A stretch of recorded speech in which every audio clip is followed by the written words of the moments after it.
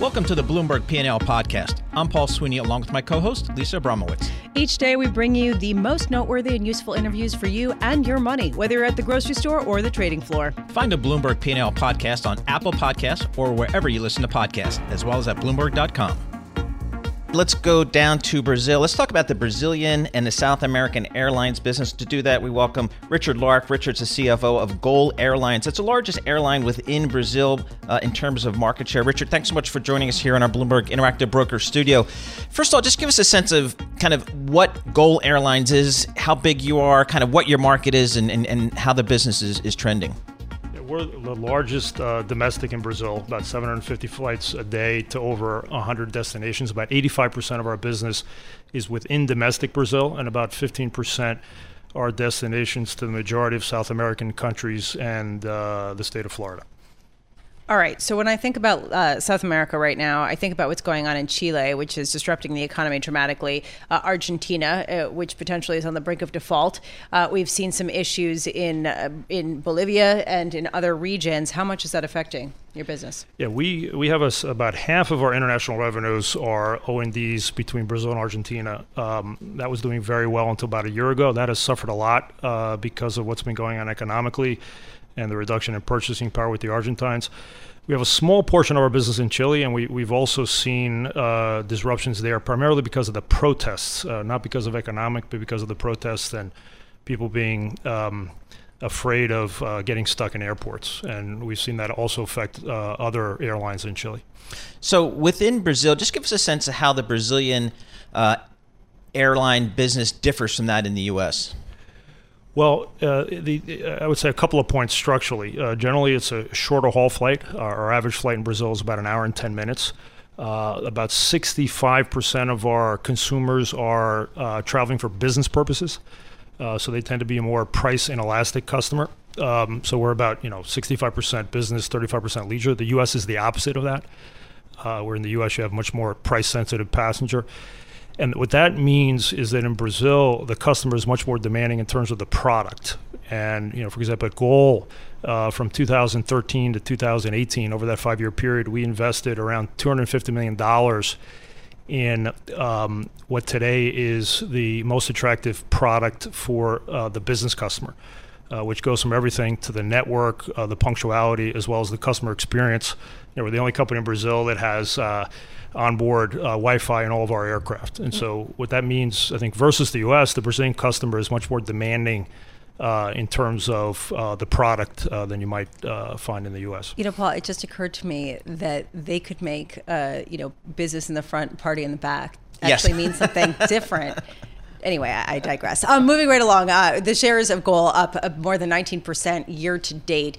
Back at the end of last year, you completed an 18-month restructuring and had to recreate the business going forward. And I'm just wondering, generally, at a time when the consumer is strong, what's been your pitch to sort of get business back up and running? What's the key to success given the competitive environment in airlines right now? Well, on the consumer side, it's been for us in Brazil, especially given the economic contraction that happened in 15, 16, being able to offer to the business customer the best product in the market. Right now, we're starting to shift our focus a bit to the non-business, to the leisure side, which is much more fare sensitive. But the key to our success over this last part of the cycle, which has been a down part of the cycle, has been our focus on the business customer.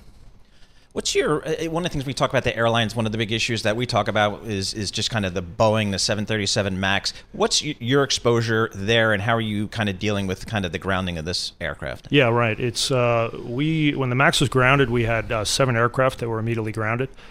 This year, we would have had delivery of another 24 this year.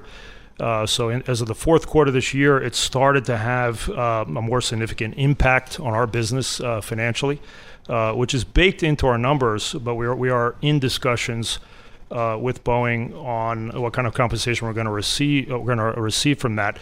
But our ability this year to deliver on our guidance, in spite of what's been happening, the MAX has been a result of the leadership of our CEO Kakinoff, combined with our high flexibility on the fleet management side, which has allowed us to resource aircraft to cover our fleet needs. With the problems we've had this year, we effectively had to intra-year resource an additional 40 aircraft inside of You're our... talking about the MAX jet, right? MAX, and also the pickle fork issue that affected some of the older versions of the NGs. And we had to be extremely flexible and effectively resource about 1/3 of our fleet needs intra-year. Yeah. Just quickly here, since the restructuring, you are rated in the B credit tier by the credit rating companies. I'm wondering, going forward, you've said you want to restore the double B rating. When do you think you can do that, and how? Second quarter of next year is our target.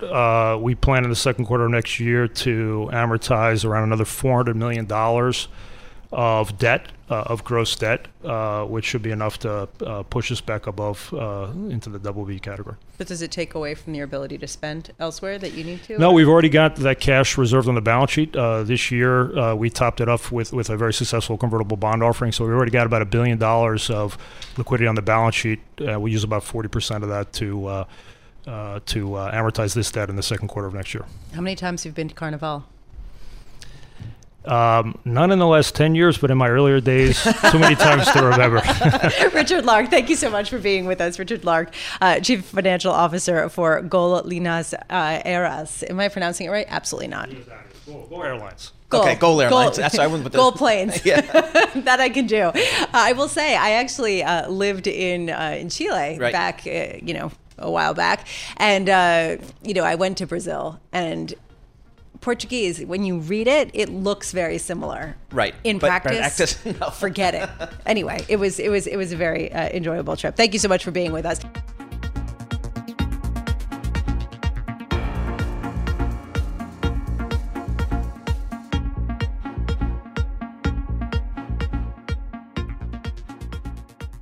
Well, we've talked a lot about the softening in values in certain coastal cities in the real estate market, both on the commercial side as well as the residential side. To parse through what we're seeing and what we can expect going forward, we're so glad to have with us here Andrea Olshan. She's Chief Executive Officer of Olshan Properties. She's joining us from Burden's 2019 Real Estate Industry Executive Forum. Andrea, can you give us a sense right now, as you look at the national landscape, are you more worried about the coastal cities right now, or some of the secondary and tertiary cities that a lot of people are going to invest?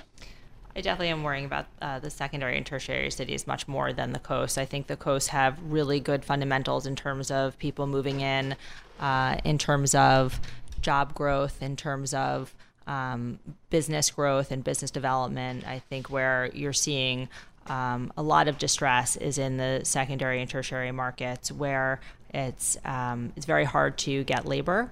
The rates are very high.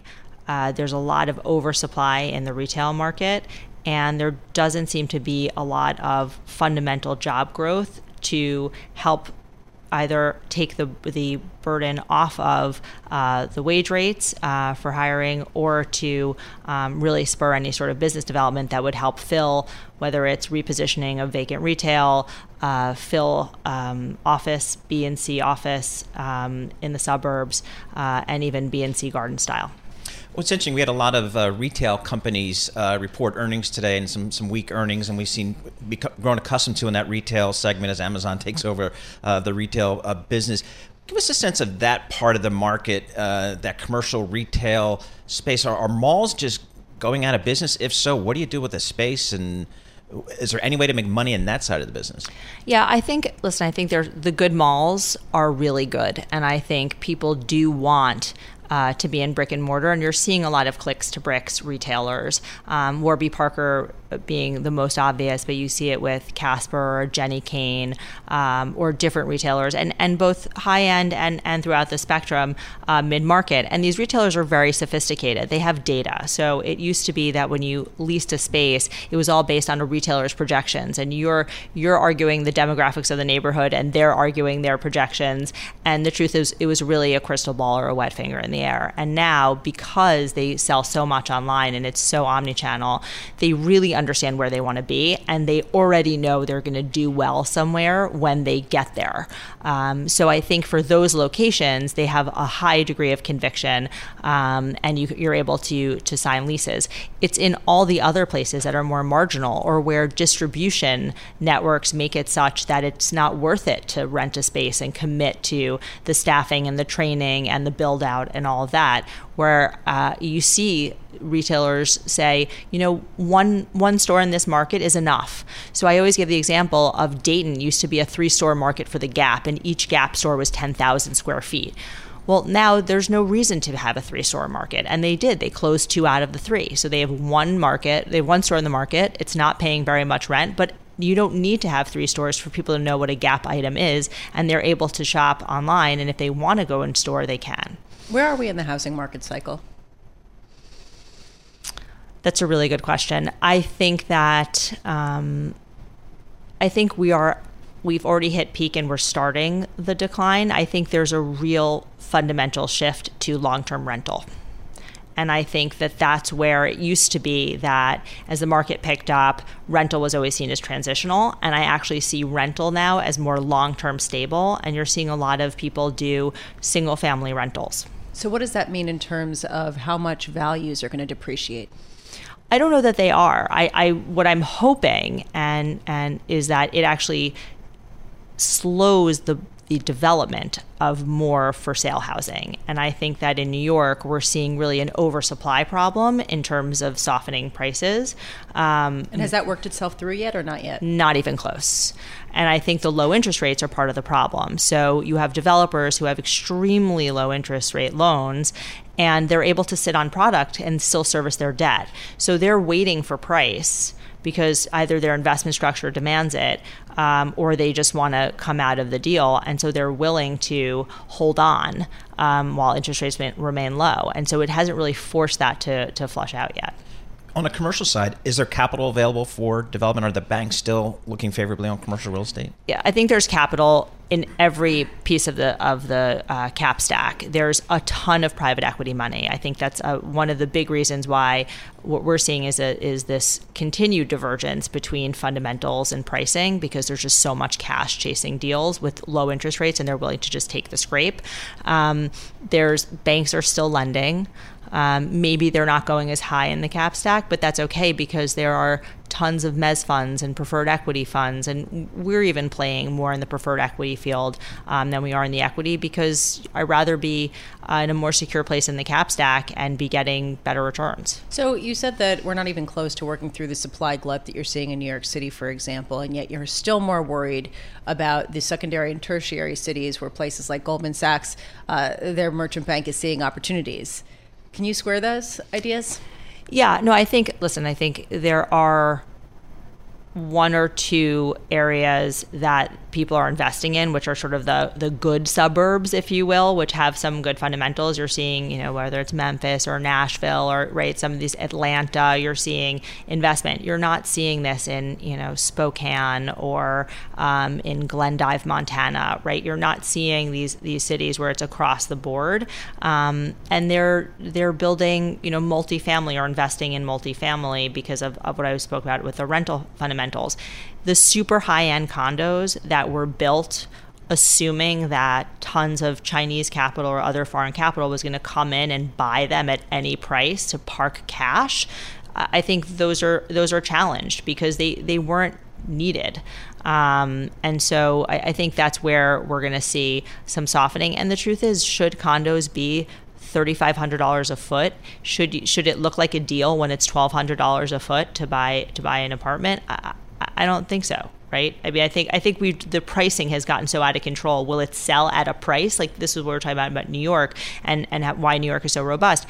In New York, it'll sell or it'll rent at a price because there's constant demand. Whereas in other places, you're just trying to beg people to move from one garden style unit to another garden style unit. And all you can compete on is concessions and pricing, but you're not going to get them for more than a year.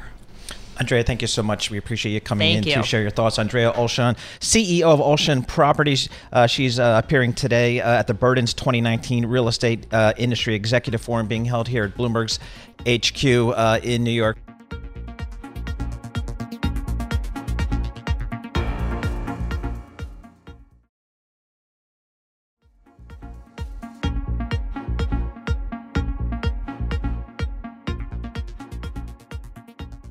Right now, we want to turn to real estate. Jennifer McLean joining us here, Chief Financial Officer for Kushner Companies, focusing mostly on multifamily properties, correct? Yes. All right, so we just heard that there does seem to be a glut of the high-end condos in coastal cities. We know this. This has been going on for a while, and that pain could deepen. So a lot of people have changed their sights to the secondary cities. Do you also see that as the place to be? Yes. In fact, we've concentrated a lot of our acquisition efforts outside of New York. We've expanded this past year into other markets, including Maryland, Virginia, and Florida. We just see the opportunity there with some of those garden-style apartments. Are you developing new properties or buying existing properties? We're looking, obviously, on the acquisition side, every opportunity we can get, but the challenge is supply. There's not a lot of supply there. There's a lot of money chasing deals. So our development efforts have ramped up here the last year. We're going to be developing close to 6,000 units probably over the next 24 months. So how do you gauge whether there is a ripe opportunity given the fact that those areas tend to get hit if there is a big employer that pulls out? Right. I mean, nothing's ever sure, but we do a lot of due diligence up front in terms of, studying the geographics of the area. A lot of work goes into the analytics in terms of analyzing the deals up front. We historically have focused on specific yields within different markets. We're a little bit lighter now on our yields just because there isn't the product there. What does that mean? The yields, your returns on your investment. In other words, the return on investment is coming down a bit just because slightly, of, yes. Just the rents coming down and softening in certain areas? No, not the rents. It's just the opportunities and the supply isn't there. So it's driving pricing up in the market. I see. So give us a sense of competition. You mentioned it is getting competitive on the acquisition front. Who do you find you typically run into in terms of competition? Yeah, well, we're looking at the larger deals now. The most recent acquisition was a little over $1 billion, about 6,000 units. So, we're kind of in that area right now. So there's a handful of individuals that we compete with at similar size. How about private equity? Because I see the Blackstones of the world raising money left and right in these huge real estate funds. Do they come and play in your space? Yes, definitely. There's a lot of private equity funds available right now. So that definitely is competition in terms of our ability to get product. How much lower do you think returns will go? I mean, just given the fact that how much more can you turbo boost the cycle? Yeah. Well, I mean, we've got a threshold, obviously. I've seen the cash on cash returns drop a little bit, but we're still smart investors. We're not going to invest in something that's a high level of risk or that we're not guaranteed a minimum return on that investment. How do you ideally like to structure your deals from a capital perspective, debt versus your equity versus maybe some preferred equity and so on? Yeah, so obviously we take equity. We've got skin in the game every single deal. With the interest rates, the borrowing is very attractive right now. So we've structured our capital stack a couple different ways over the last 18 months. We've got mezz debt, we've got preferred equity. Most of our recent deals, there's a preferred equity piece. Thank you so much for being with us. We really appreciate it. Jennifer McLean is the Chief Financial Officer of Kushner Companies, joining us here from the 2019 Burden Real Estate Industry Executive Forum, which is being held here at Bloomberg headquarters. Thank you so much for being with us.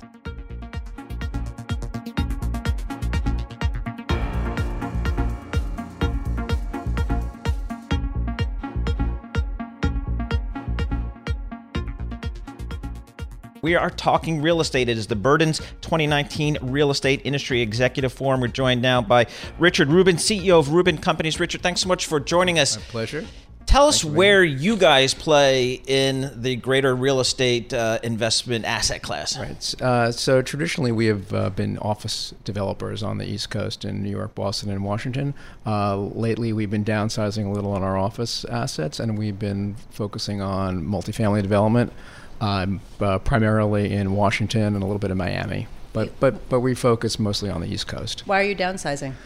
Good question. A lot of our office properties are what we call our legacy assets, built in the 60s and 70s. They're very capital intensive, so they require a lot of capital to upgrade them to be modern contemporary office space. Like you see tenants like Facebook moving to new buildings and BlackRock and moving to Hudson Yards.